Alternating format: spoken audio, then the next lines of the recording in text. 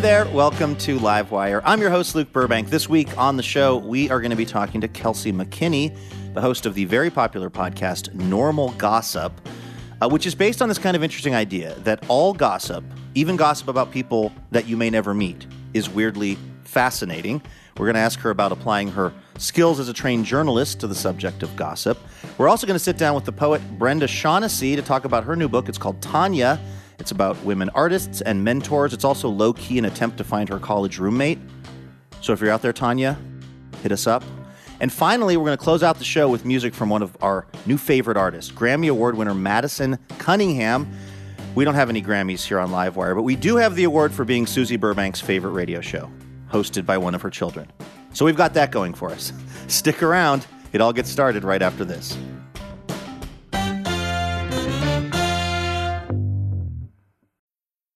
I'm Alex Schwartz. I'm Nomi Fry. I'm Vincent Cunningham, and this is Critics at Large, a New Yorker podcast for the culturally curious. Each week, we're going to talk about a big idea that's showing up across the cultural landscape, and we'll trace it through all the mediums we love. Books, movies, television, music, art. And I always want to talk about celebrity gossip, too. Of course. We hope you'll join us for new episodes each Thursday. Follow Critics at Large today, wherever you get podcasts.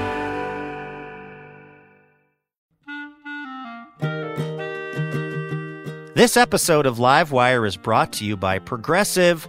Most of you aren't just listening right now. You're driving or cleaning, even exercising. But what if you could be saving money by switching to Progressive? Drivers who save by switching save nearly $750 on average, and auto customers qualify for an average of 7 discounts. Multitask right now. Quote today at Progressive.com. Progressive Casualty Insurance Company and Affiliates. National average 12-month savings of $744 by new customers surveyed who saved with Progressive between June 2022 and May 2023. Potential savings will vary. Discounts not available in all states and situations.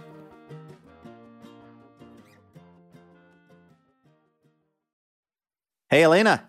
Well, hello there, Mr. Burbank. How's it going? It's going very well, actually, this week. Are you ready for our weekly station location identification examination? Woohoo, yeah. This is where I quiz Elena about somewhere in the country where Livewire is on the radio. She's got to try to guess the place we are talking about. This city is actually an island. It's 12 miles long and 5 miles wide. It has fewer than 40,000 year-round residents, but it gets about 2 million visitors a year. It's home of the famous Salty Dog Cafe. Homer, Alaska? That's the salty dog that I've been to. Maybe there's a couple of them. How about this? This island has over 300 tennis courts, 1,000 bike racks. Not Homer, Alaska. 24 championship golf courses, but 0 neon signs. Is it Hilton Head Island, South Carolina? It is Hilton Head Island, South Carolina, where we are on WJWJ.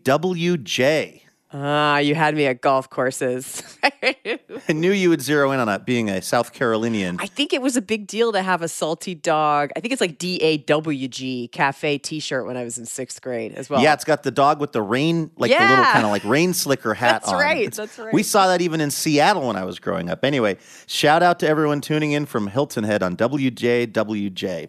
All right, should we get to the show? Let's do it. All right, take it away. From PRX, it's...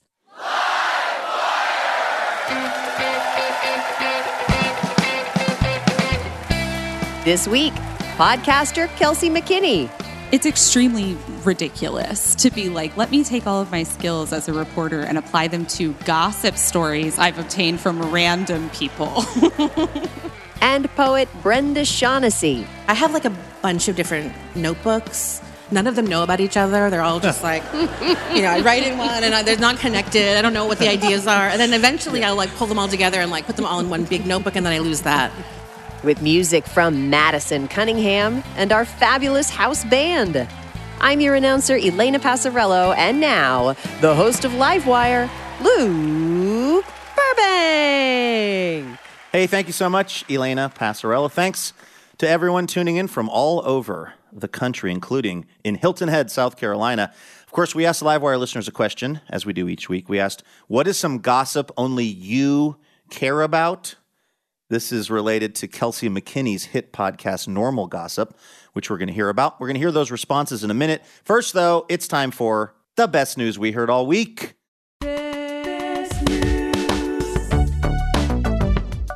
This is our little reminder at the top of the show. There is some good news happening out there in the world. Elena, what is the best news you heard all week? Okay, heading over to Warren, Michigan, which isn't too far from Detroit. Last week, there was a bus traveling from some school in the Warren School District to, a neighborhood. And the bus driver, you can see this on the security camera or the driver camera. The bus driver radios in to dispatch and says, "I'm feeling really dizzy. I think I need to pull over." This bus is full of children, by the way. Maybe that's why she was feeling so dizzy. It's because it was full of seventh graders. I've been on those buses before. So you see her in the video kind of pass out. She loses consciousness before she has time to fully pull off of this multiple lane road that she's on. And the bus is still moving. And at that moment, seventh grader Dylan Reeves, who is sitting about 5 rows back, he throws down his knapsack and he runs to the front of the bus. And that's when he enters the purview of the camera. And you see him, first thing he does is he puts his hand on the steering wheel. He's still standing, over the bus driver. And then he takes his left foot and he slowly steps on the foot brake. And then you see him looking around on the dashboard and he finds that kind of lever thing to put it in the emergency brake. And then with one hand still on the steering wheel, he turns around. This is a little bitty person, a little child. Wow. And he goes, "Call 911 right now. I don't care who does it. Call 911. And there are children shouting, and you can see, the bus is moving through the windows of the door, but then you see it stop. And then within like a couple of minutes, the emergency services team had come, and there was no damage to any of the kids. The bus driver is recovering at home. Even the bus didn't get damaged, which was a real surprise. And of course, they had a huge press conference where Dylan appeared with his parents, and his mom was like, "How did you do this?" And Dylan was like, "What are you talking about, Mom? I watch her drive this bus every day." I thought he was going to say, "I've been secretly driving our minivan, Mom." I know. I wondered if it was like one of those, this is sort of not too far from Detroit, but if it was one of those kind of rural Michigan situations where everybody's driving a tractor by the time they're 5.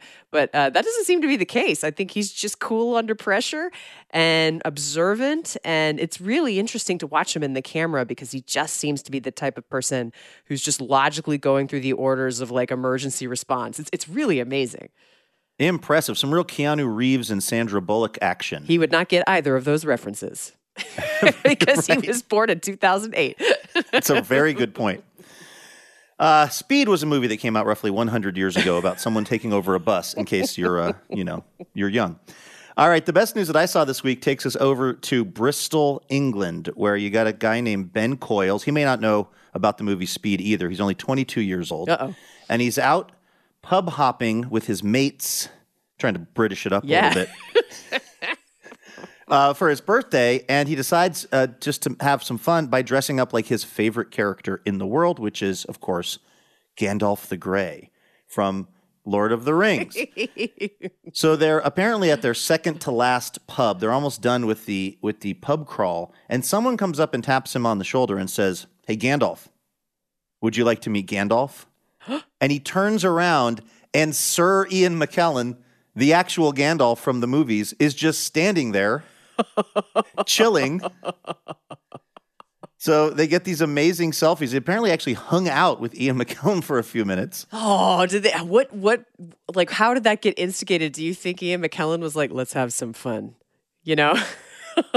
It's not exactly described in this piece, but I've seen interviews with Ian McKellen. He just seems like such a game person that I would guess that if he saw someone walking on the street dressed up like Gandalf the Grey, he would go over and introduce himself just to make it a fun, memorable birthday. I'll tell you who would freak out over this would be my dad and my brother David. They actually went to New Zealand and went to all of the places where they filmed Lord of the Rings, including sneaking on various sheep farms that were not technically open and like talking their way into various, locations and things. My dad also makes reproductions of the weapons from Lord of the Ring in his spare time.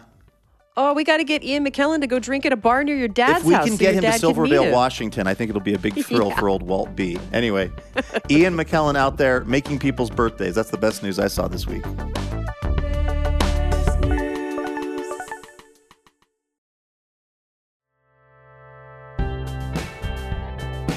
All right, let's welcome our first guest on over to the show. She is a staff writer and co-founder of Defector Media, which is an employee-owned sports and culture website. She's also the author of the critically acclaimed book, God Spare the Girls, and she hosts the popular podcast, Normal Gossip, which The New Yorker says evokes the thrill of sitting next to chatty, high-drama strangers at a cafe. It's delicious. Take a listen to this. It's our conversation with Kelsey McKinney, recorded at Town Hall in Seattle. This is Livewire.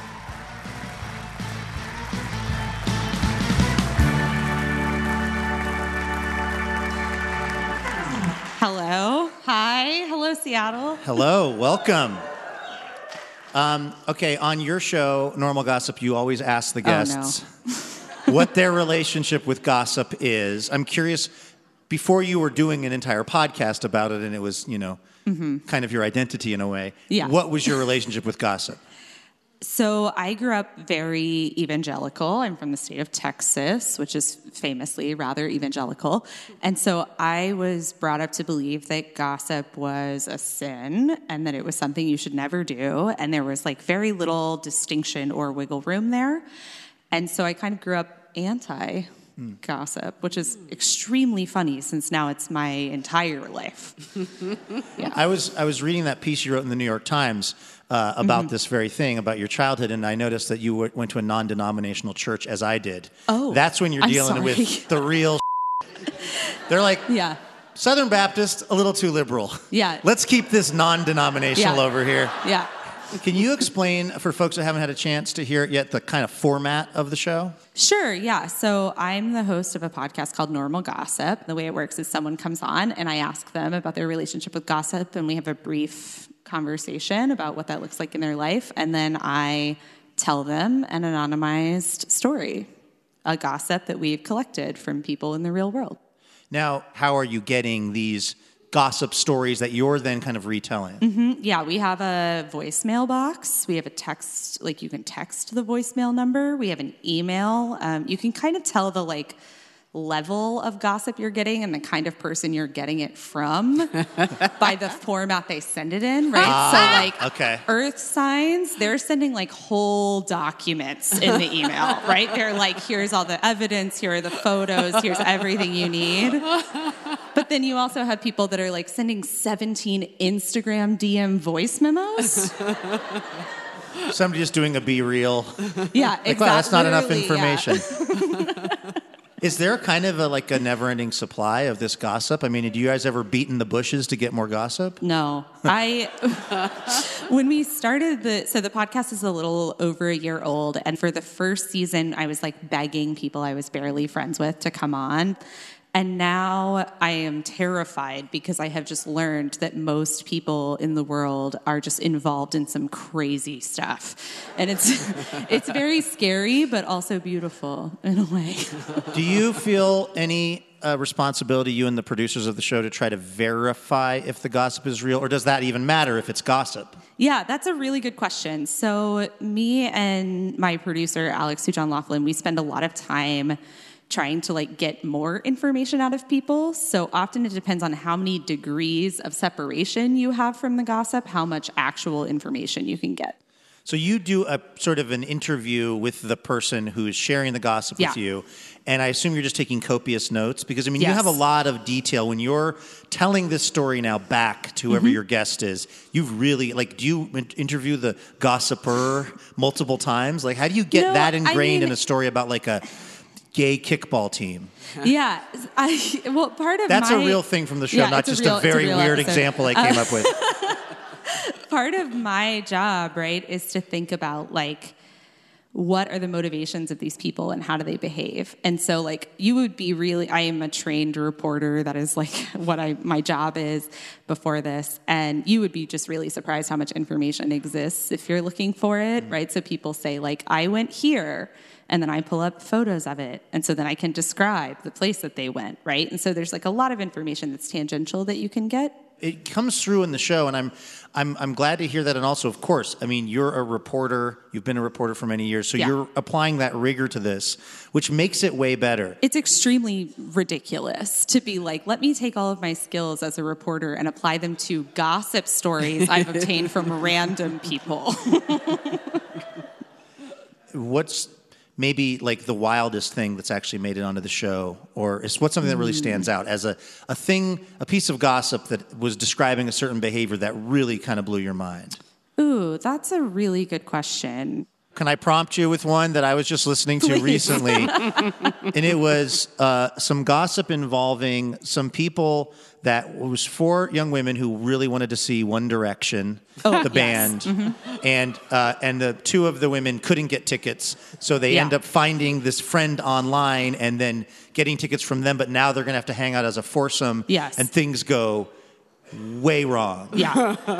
And again, I don't want to give away too much from the episode, but let's just say there's a point where someone's hiding an appliance in a hotel room for nefarious reasons. I mean, I think one of the most jarring parts of this job is just realizing how many things people are doing that they think are totally reasonable, but that to everyone else make no sense, right? Like, it's like, why are you carrying a 5-foot-tall bird lamp across 3 countries in South Asia? Like, you don't need to do that. You could just leave it there. Okay, we've got to take a real quick break, but when we come back, I want to talk also about your experience with Defector Media, which is, I think, a really cool media project that I've been personally really interested in since it got formed pretty recently. So we're going to be back with more with Kelsey McKinney in a moment here on Livewire.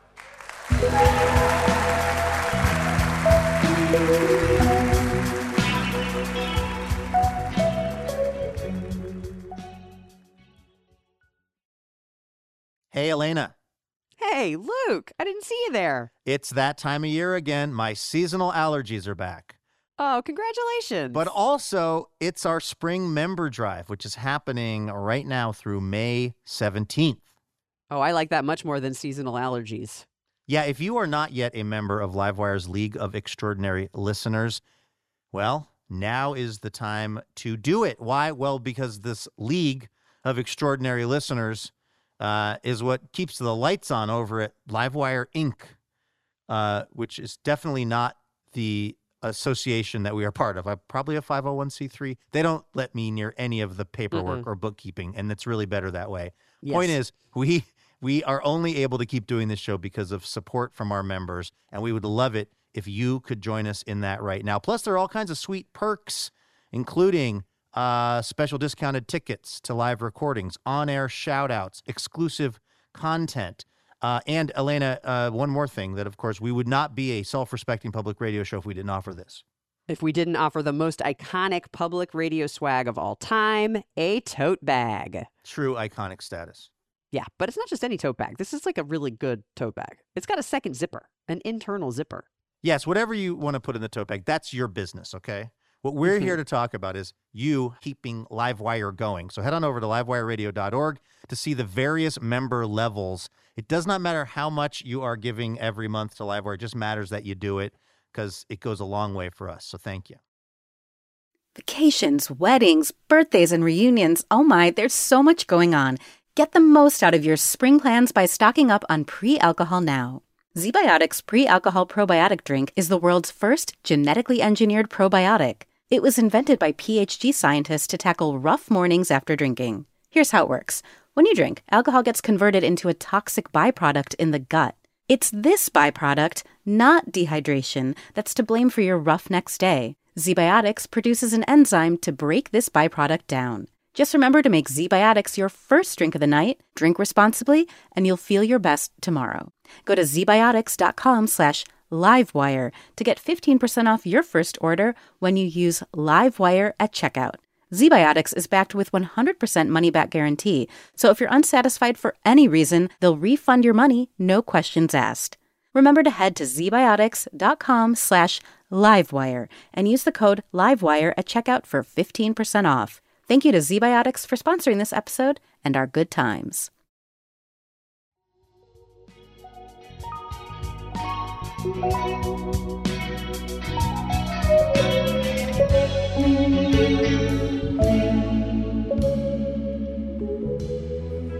Welcome back to Livewire from PRX. We were at Town Hall in Seattle this week. I'm Luke Burbank. I'm here with Elena Passarello. We're talking to Kelsey McKinney from the Normal Gossip podcast. I'm curious about the name. What's the origin of that? It raises the question, the existence of normal gossip indicates the existence of abnormal gossip. Yeah. Well, I think, so yes, there is certainly abnormal gossip that exists. I think the direct parallel that we were kind of going for is celebrity gossip, which is what you usually hear, right? Like, oh, we have celebrity gossip on this topic or whatever. Really, the podcast is called Normal Gossip because at some point in the past, I tweeted, what if someone gave me a podcast called Normal Gossip where I interviewed people who work at the Gap? And then everyone at my company yelled at me because they were like, why would you put this good idea onto the internet for free when we could simply make it for the company that we all own together? So that's why it's called Normal Gossip. Smart, actually, because now you are running it through Defector and it's going really well. Yeah. Do you ever hear back from the people who are the subjects of the gossip? Not the people who reached out to you, but the other people in the stories. So, no, not yet. Wow. One thing that is extremely interesting about the show, so we anonymize every story, which means that we take the names and the locations and often like basic details and shift them to something that is similar but not quite exactly the same. So like an episode about knitting might have been originally about a different craft, right? For example. And we will get emails from people that are like, that's my knitting club. And I'm like, one, I know for a fact it's not. Wow. Two, what's happening in your knitting club?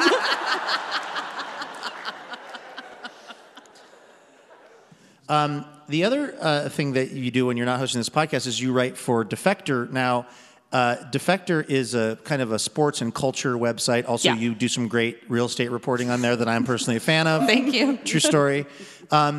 But the whole creation of Defector and how you co-founded it with a bunch of your colleagues is a really wild story involving like a Hulk Hogan sex tape. My trauma. And Let's Peter, do it. Peter Thiel, this kind of like Silicon Valley guy who had it out for Gawker Media because he felt like they had been critical of him. I mean, for people that don't know, is there a succinct way to describe the elements that came together for this? Sure, yeah. Let me give you the version I gave my therapist, which is that Deadspin used to be owned by Gawker Media, which is a company that was driven into the ground when Peter Thiel sued them straight into the ground. He sued them on behalf of, he basically funded Hulk Hogan's, the wrestler. I just want to be clear with these public radio listeners that Hulk Hogan sued Kelsey's company. Yes. And the real thing, like all rich people hated Gawker because Gawker wanted to just talk shit all the time and they don't like that. But Deadspin lived after that, and because of the Peter Thiel suing, they ran out of money. The company got sold to like a private equity firm, and then a man became in charge of it, and he, just basically tried to interfere with every aspect of the company and take away the things that were good about it. And that kind of came to a head. I know it was Halloween because the room that I walked into right before we all mass quit was covered in fake blood. A little on the nose, but okay. Yeah, a little strong by the writers. Yeah, we all quit, essentially, is what it ended up with, is that the entire team decided, we would rather not have jobs and not work in media than work for this man. That's the kind of thing that in the movie makes sense, but when it's your real life and you really have your bills to pay and stuff, that must have been a really intense and bonding moment for all of you to say, we are willing to walk away from our profession right now to no longer work for this company. It's funny because in retrospect, it feels very strange to think about the fact that we were all on the phone with our spouses being like, we're all going to quit. We're all quitting. Like, that's very scary. But at the time, it just felt like there was no other option. Well, and the so, other option... we're trauma bonded together, and now we have a company. Right? The other option was that a number of you then came together to basically make this new thing, Defector, which does a lot of what Deadspin did and a lot of other cool new stuff like Normal Gossip Podcast. How is it going now that you have your own thing, like that you're the boss of you? How do you complain about your management style of yourself? Yeah, it's really funny because people are always like, who's your boss? And I'm like, we're a cooperatively owned organization. I don't have a boss. And they're like, but who tells you what to do? And I'm like, no. And so I think like we don't complain about it because we have a lot of meetings where people talk about their feelings and then we try to turn those into policies for the company, which is complicated in its own way. But there's a lot of freedom in working as a small business owner and being able to say like we are all in an equally powerful position and everyone's opinion matters, right? Which is not common. Well, I'm a subscriber, and I love what you guys are doing over at Defector. Would recommend. Do you think there is some kind of evolutionary argument for gossip? So this is a question that's better for a evolutionary psychologist than me. We actually have one backstage. Yeah. So yes, there's a huge argument for gossip as a part of evolutionary psychology in that like our groups that we interacted with used to be smaller, and part of the way that you communicate to each other that like someone is unsafe or something as simple as like someone has food is a form of gossip, right? Because like when we use the word gossip, we are slotting in a lot of other words underneath it. Mm-hmm. So gossip in its definition is just two people talking about someone else who isn't there. So, like, if you and I talk about Joe Biden right now, technically, underneath the definition of gossip, that's gossip. So many of the things that Did you hear he and his wife order the same thing when they go out for dinner? That was in the Washington Post last week, and I find it pasta upsetting. Yeah, and that's gossip. Yeah. Why? Because then you only know about one of the entrees in total between the two people. But what if they've been there before? It wasn't Arby's. But Arby's only has one thing. They have the meats. Sorry, Kelsey, we're digressing. No, I love it. Yeah. What else do you know So that about was us Joe gossiping Biden? about Joe and Jill Biden, I guess. Yeah, I guess so. But there is, you don't even have to be a scientist to imagine that when we were living in a different sort of situation, knowing things about other members of the so-called tribe that's could still be really true. useful to staying alive. It's still true, right? Like you talk to an intern at any company, they can tell you who's bad. Right. They can. Right. And like that is useful information that keeps people safe to be able to say like this person, I wouldn't be alone with them. Mm-hmm. That's gossip, but it's also a form of like safety that you're creating for other people with less power. It's like a network of communication below the thing that everyone has agreed is like the establishment network of communication. Yeah, exactly. And something that I think about a lot is that like you've kind of leveled the platform with the existence of social media, right? So like as people can speak to a giant platform without having any authority or power, technically, quote unquote, you've created a situation in which people can, quote unquote, cancel you. But it's like, it's actually just that they have the ability to speak now, right? Mm-hmm. You have created a gossip mill that now exists for everyone, whereas before that gossip mill was 100 people, the people that you knew. Now that you're getting so many submissions, do you have to turn things down sometimes because they're like too mean? Yes. Would you like to share some of those here on Livewire? We'll take your leftovers. Yes. Can I? No. But there are things that you're like, that's pretty juicy, but it's actually just straight up too mean. It wouldn't be fun. Yeah, we were recording an episode for the new season this week, and we were doing our like run through, and I was joking. I was like, we want all the stories to be toxic, but toxic the way that like wine is toxic to humans, which is like just a very minimal amount, right? We want the people in it to behave poorly, but you can like house it and live. Right. Right. You know it's not great for you, but it's making the next 2 hours of your life amazing. Right. Like you would have to consume a lot of it to feel bad. Right. That's actually just a good life lesson right there. Mm-hmm. Everybody check out the Normal Gossip podcast and check out Defector Media as well. Kelsey McKinney, thank you so much for coming. Thank you so much for having me. That was Kelsey McKinney right here on Livewire. You can listen to Normal Gossip wherever you get your podcasts. And also Normal Gossip is going out on tour, so you can catch Kelsey in a town near you. And if you'd like to hear even more of our chat with Kelsey, head over to our podcast feed to hear a special Livewire extra where we had Kelsey offer us some gossip etiquette. And she really knows her stuff. So make sure you check that out. Hey, special thanks this episode to Marla and Peter Vick of Hillsboro, Oregon. Marla and Peter are part of the Livewire member community, and they are generously supporting our show with a donation each month, which is not only amazing, but critical in keeping the show going. So a very big thanks to Marla and Peter for supporting Livewire.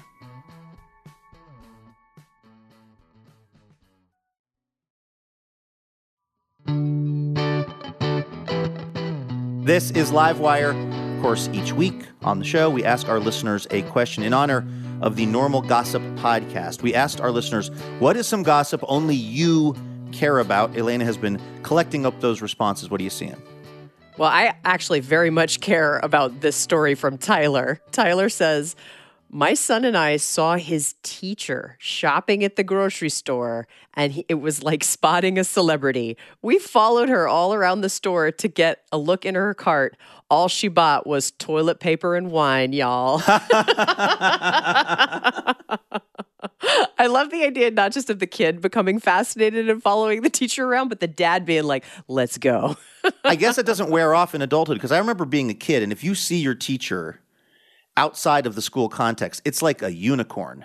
It's like you are observing a magical being somehow. But it sounds like Tyler still feels that way even in adulthood. I wonder if my students feel that way when they see me like buying like hard cider and cat litter in my pajamas on a Saturday night at like 10 p.m.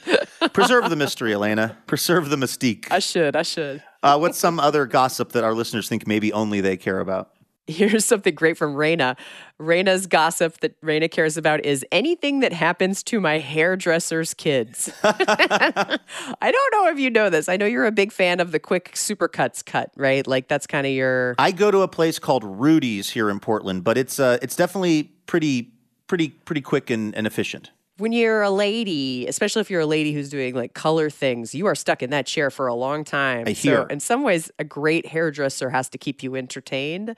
And I also get a lot of gossip from the person who cuts my hair, Brittany. She doesn't have kids, but it is great when they have like really juicy lives to talk about. It's like a soap opera and you get your hair done. What's more important, that they're good at the cutting and the coloring of the hair, or that they have good stories? I definitely the hair skills, although imagine being so good at the storytelling part that people didn't give a crap what their hair looked like afterward. That would be my only chance, because I know nothing about cutting hair, but I can spin an okay yarn. That would be my differentiator. I do remember you cutting your hair over Zoom during the pandemic. That actually turned out better than I was expecting. It's fairly straightforward. You sort of pull it up in a kind of a mohawk and you just kind of clip the top. Also, no one was seeing me IRL for like years, so... That's right. The stakes were low. Stakes were very low. All right, one more piece of gossip that one of our listeners is particularly interested in. Here's one from Paula. Paula says, I love hearing all the local beef on the neighborhood watch apps. Those are hit and miss.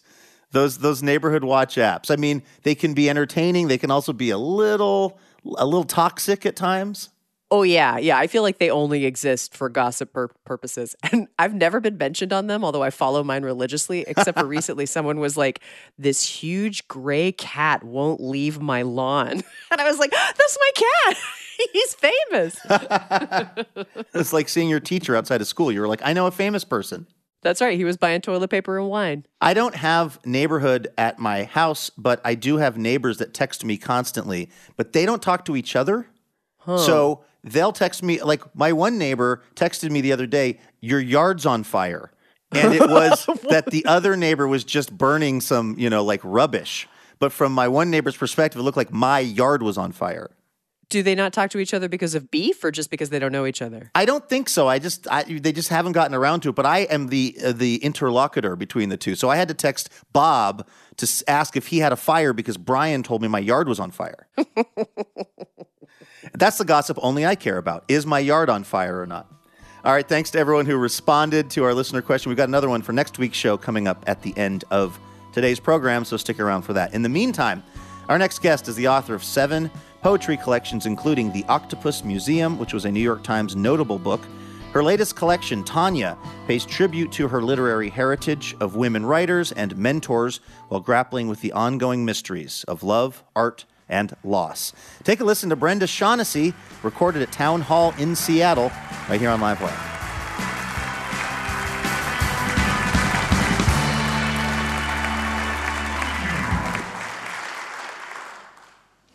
Hi there, welcome to Livewire. It's great to be here. Thanks for having me. You were born in Okinawa, and then you grew up in Southern California, if I have that right? Yes. What was the role, if any, that poetry had in your life when you were growing up? Was it around? Did you think about poetry? No. I think maybe it's the total absence of poetry that made me, once I saw it, I had to go toward it. The poetry germ started because I was born far away in a different place with a different language to a mother who spoke a different language. And I think it's some of that tension with language and immigration and spaces and home that I think when I first saw poetry in, say, 7th grade, 10th grade, 11th grade school curriculum, I think something in me thought, this is sort of not normal conversations, not normal talk. Mm-hmm. Can you tell us a little bit about Tanya, who this book is named for? Was a college roommate? Okay, yeah. So Tanya is the name of the book. There's a person in my history who was my University of California, Santa Cruz roommate, my first year. I mean, we just sort of met each other. We were 18 years old. I was desperate to become a poet, and she was desperate to become a sculptor. So the whole book is really not about Tanya. It's about sometimes the person who mentors you or the person that shows you what the possibilities are is like a kid like you, just a peer, a person who also wants to be an artist. And it blew me away. And we haven't spoken in over 30 years. I've completely lost her. So this is kind of my way of maybe trying to find her. It's a pretty good way. I mean, it's a beautiful book. It's right there on the cover. I mean, this is a real bat signal for Tanya. I wonder. Maybe she's still mad at me, and then I won't hear from her. But I kind of hope I hear from her. But the trick is that she's not really about her. She's hardly in the book. Right. Because it goes on to talk about all of these other ways that women influence other women, mentors, many different kind of Tanyas show up over the course of the book. Yeah. It's mostly about mentorship between women.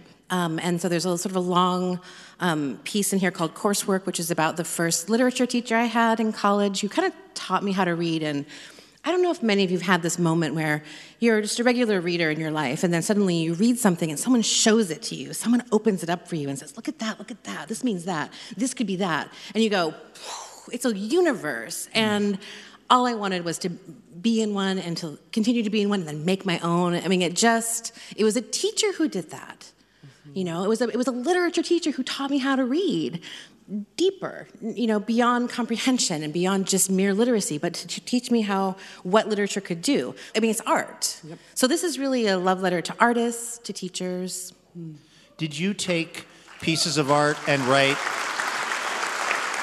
your sort of response to those pieces? Like there's a poem in there which is, I believe, referring to a painting, or at least the piece that you're citing is a painting. Yes. How did you kind of get this conversation going with these other people and other things? Yes. So a lot of the poems in this book are also called ekphrastic poems, and those are poems that are written upon the encounter with a piece of visual art. It can be any kind of art, but it's a cool. I think of ekphrastic poems as being a kind of translation of visual art. So it's a whole other sort of version of it, but mostly it's describing an encounter. So there are several of these pieces. I think there are 10. And some of them were commissions for museums or for pieces or for publications. There's a piece about Merritt Oppenheim's For Teacup, and that was a commission from MoMA. So in many ways, it's a response to someone asked me to write on it. So I gave you a filthy poem because you asked me, and sort of make it my own. Cool. Can we hear some poetry from the book? Yeah. This is in the long poem, the title poem called Tanya, and it's just a brief excerpt because the poem is 54 pages long and I'm not going to read it. Or no. Number 7. If you scratch the surface of writing, You chip the letters right off the page, which erases them. You can't go deeper materially. To absorb words, you must lower a sensory organ into it and let it stew and steep until the meaning is leached from the page and dispersed through your eyes, pouring a meaning tea into your brain or some unknown part of your brain. Is language spoken only in one area? Why doesn't language know the ways other parts of the brain communicate? Why does language stop at itself? Stubborn tourist. Poetry is allowed to follow the self in thoughts, on its way to the body it lives in and the bodies and minds of those who might read it. This opening, this lit path, gives the impression poetry is trusted and will be given access, but each threshold and gate, each bower and gazebo, each bedside and website has a new password poetry may not know. Poetry may have forgotten.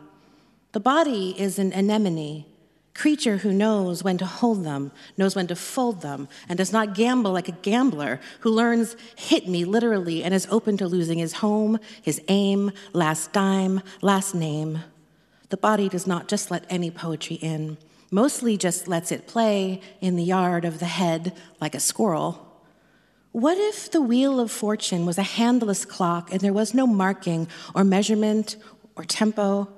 No documentation on the face of it, just spinning freely downhill, arms pinwheeling, like the button wheel pinned to a teepee tube car made by a child, pipe cleaner axles.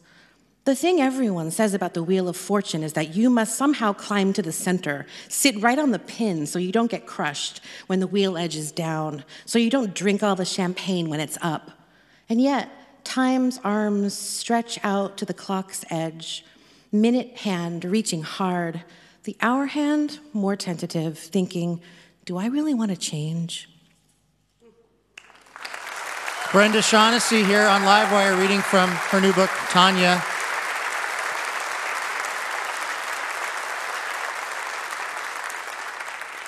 This just made me think of something that you said like 5 minutes ago about that first literature teacher mentor who showed you that works of literature can be universes. Yeah.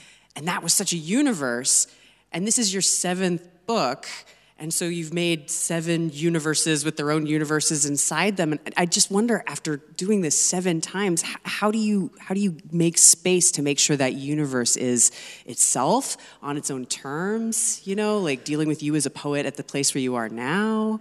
I don't know. It's not really a 7 times the charm thing. It's sort of like, I think it's just that every time I write a new poem, it just feels like another chance to do something to think about something I've never thought of before. Uh-huh. That's the cool thing about poetry and writing poetry is that you don't have to know anything. You don't have to like really know how to do it. You just have to like think your ideas and then kind of like zhuzh them a little bit, like kind of make them so that they're interesting and they butt up against each other in interesting ways. And so this piece, I don't know. I mean, the last book I wrote was called The Octopus Museum, and it was a sort of imaginary museum of the octopuses that took over the human race and now made a museum of us. It was all like fragments of the extinct humanity. That was last universe. Mm-hmm. This one is, I wanted to write, I guess I'd call this a nonography. I'm not sure if that really works as a thing that it is, but it's not a biography. It's not real. Tanya is a figment. She's an idea, she's a memory. And the whole point about poetry is we have this life that we live moment by moment, and then some of it stays in our memory, and then we sort of cherish those memories. But then those go too. Mm-hmm. The kids grow up, they go, and the moment is gone, and suddenly you find yourself being like, was that 10 years ago? Elena, was it 10 years ago? I think it was. Yeah. It was 12 years ago. Something like that. And then suddenly you're like, I didn't write anything down. I don't have a record of anything. What happened? What did I think? So this is sort of like what happened over the past few years. We're talking to Brenda Shaughnessy about her latest book, Tanya, here on Livewire from PRX. We're at Town Hall this week in Seattle. I'm always curious about the actual writing process for poets, because I feel like if you're writing nonfiction, there's a fairly straightforward plan. You collect all the information and you start to sift through it and make some meaning out of it. And if you're writing fiction, it's like, get this number of pages in a day or whatever. How does it work for you when you're creating something like this book, Tanya? It's just desperation. It's like grab whatever pen. Like, is it, what time is it? Who knows? Like, it's just, it just feels like a very desperate thing because life is so much, the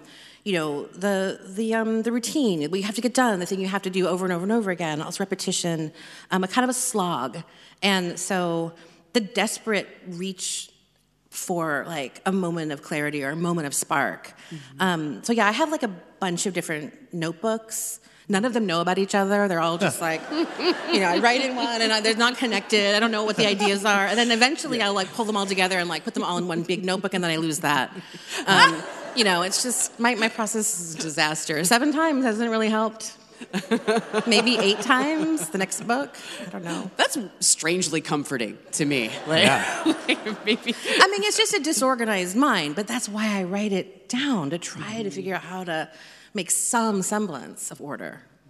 Now, you've mentioned that this book is named Tanya. It's not necessarily about Tanya, but also, who knows, maybe Tanya will see it. Are you hoping actually to hear back from her? Totally. I'm totally hoping to hear back from my old friend. Of course. But I respect it if she's still mad at me. I mean, I sort of hint at why we sort of had our breakup.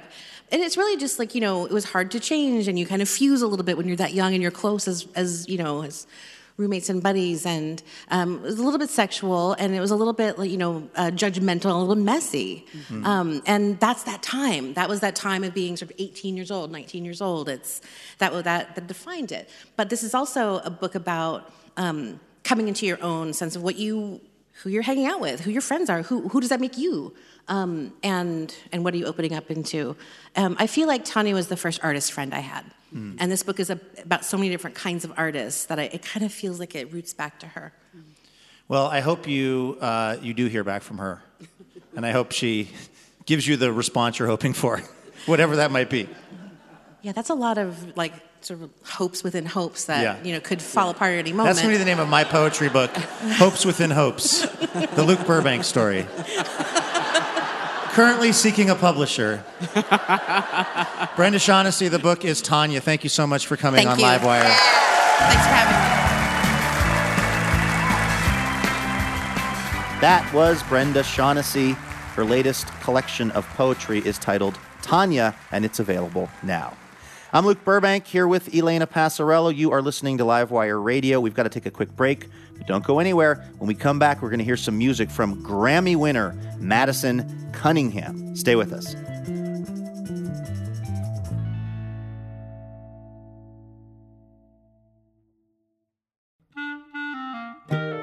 Livewire is thrilled to be partnering with Portland's own Portal Tea this season, formerly known as Tea Chai Tay. Portal Tea is the premier tea company in the Pacific Northwest, and they make one-of-a-kind, handcrafted tea blends like cinnamon churro chai and blueberry cream Earl Grey. Use the code LIVEWIRE, all lowercase, for 20% off at portaltea.co.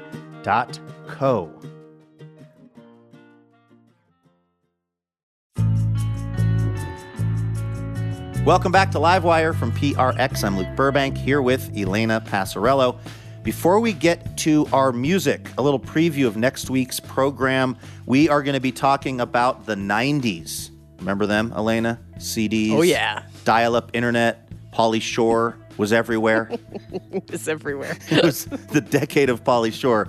Wheeze in the juice. That's right. Wheeze in the juice. It's also the subject of Chuck Klosterman's latest book, which is aptly titled The 90s. It was an instant New York Times bestseller.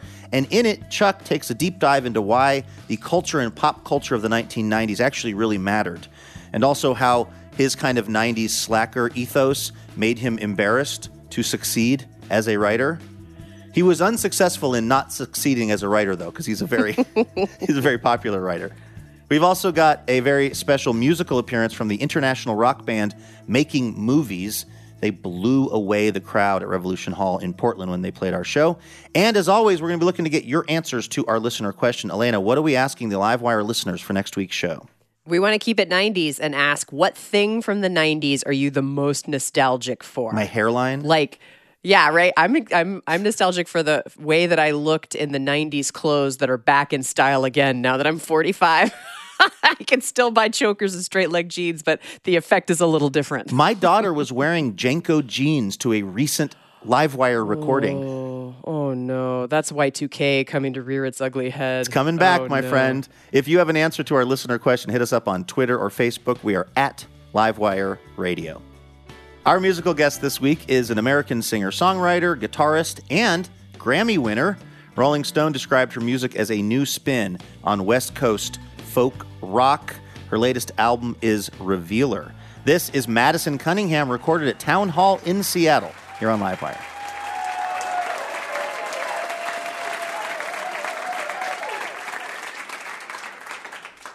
What song are we going to hear?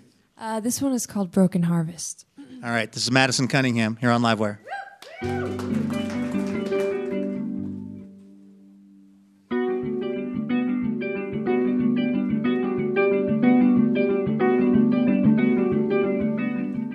Round and round this broken rat race, I'm moving and stopping. I'm window shopping for love, for fame, for anything that would take me. And when I'm done taking up space, well, I'm coming home late to a dirty place, half awake, the broom, the rake, take the kid out of me. Just say the word, just say the word, and I'll give it up, the word, and I'll hang it up. What do I know? What do I own that will not fade away? All things fade away. Where will I be? The crop and the wheat feast and fade away. All things fade away.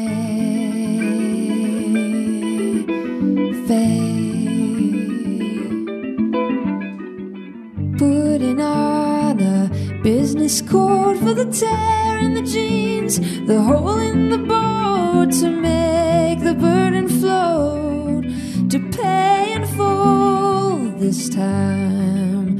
When you're living on a dreamer's salary, a broken harvest feels like robbery. What do I do this for if it's just gonna pour out easily?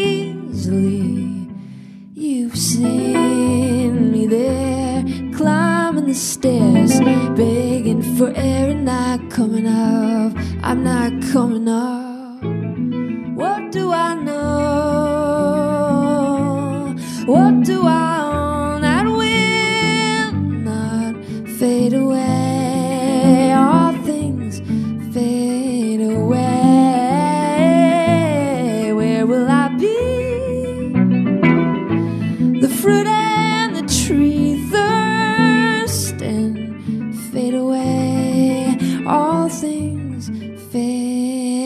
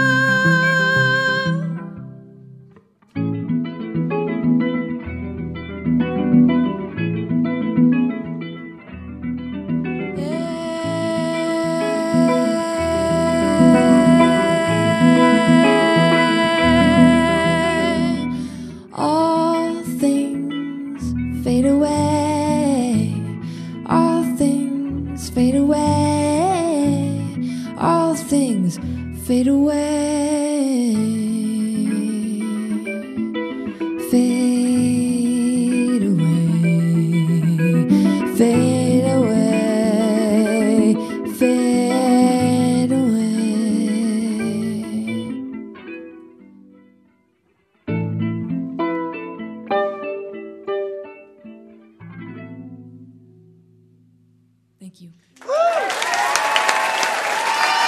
Madison Cunningham. That was Madison Cunningham right here on Livewire. Her album, Revealer, is out now. That's going to do it for this week's episode of the show. A huge thanks to our guests, Kelsey McKinney, Brenda Shaughnessy, and Madison Cunningham. Livewire is brought to you in part by Alaska Airlines. Laura Haddon is our executive producer. Heather D. Michelle is our executive director. Our producer and editor is Melanie Sepchenko. Our assistant editor is Trey Hester. Our marketing and production manager is Paige Thomas. Our production fellow is Tanvi Kumar. And Yasmin Median is our intern. Our house band is Ethan Fox Tucker, Sam Tucker, Eyal Alves, and A. Walker Spring, who also composes our music. Molly Pettit is our technical director, and our house sound is by D. Neil Blake. Additional funding provided by the Oregon Arts Commission, a state agency funded by the state of Oregon and the National Endowment for the Arts. Livewire was created by Robin Tenenbaum and Kate Sokoloff. This week, we'd like to thank members Marla and Peter Vick of Hillsboro, Oregon. For more information about our show or how you can listen to our podcast, head on over to livewireradio.org. I'm Luke Burbank for Elena Passarello and the whole Livewire crew. Thank you for listening, and we will see you next week.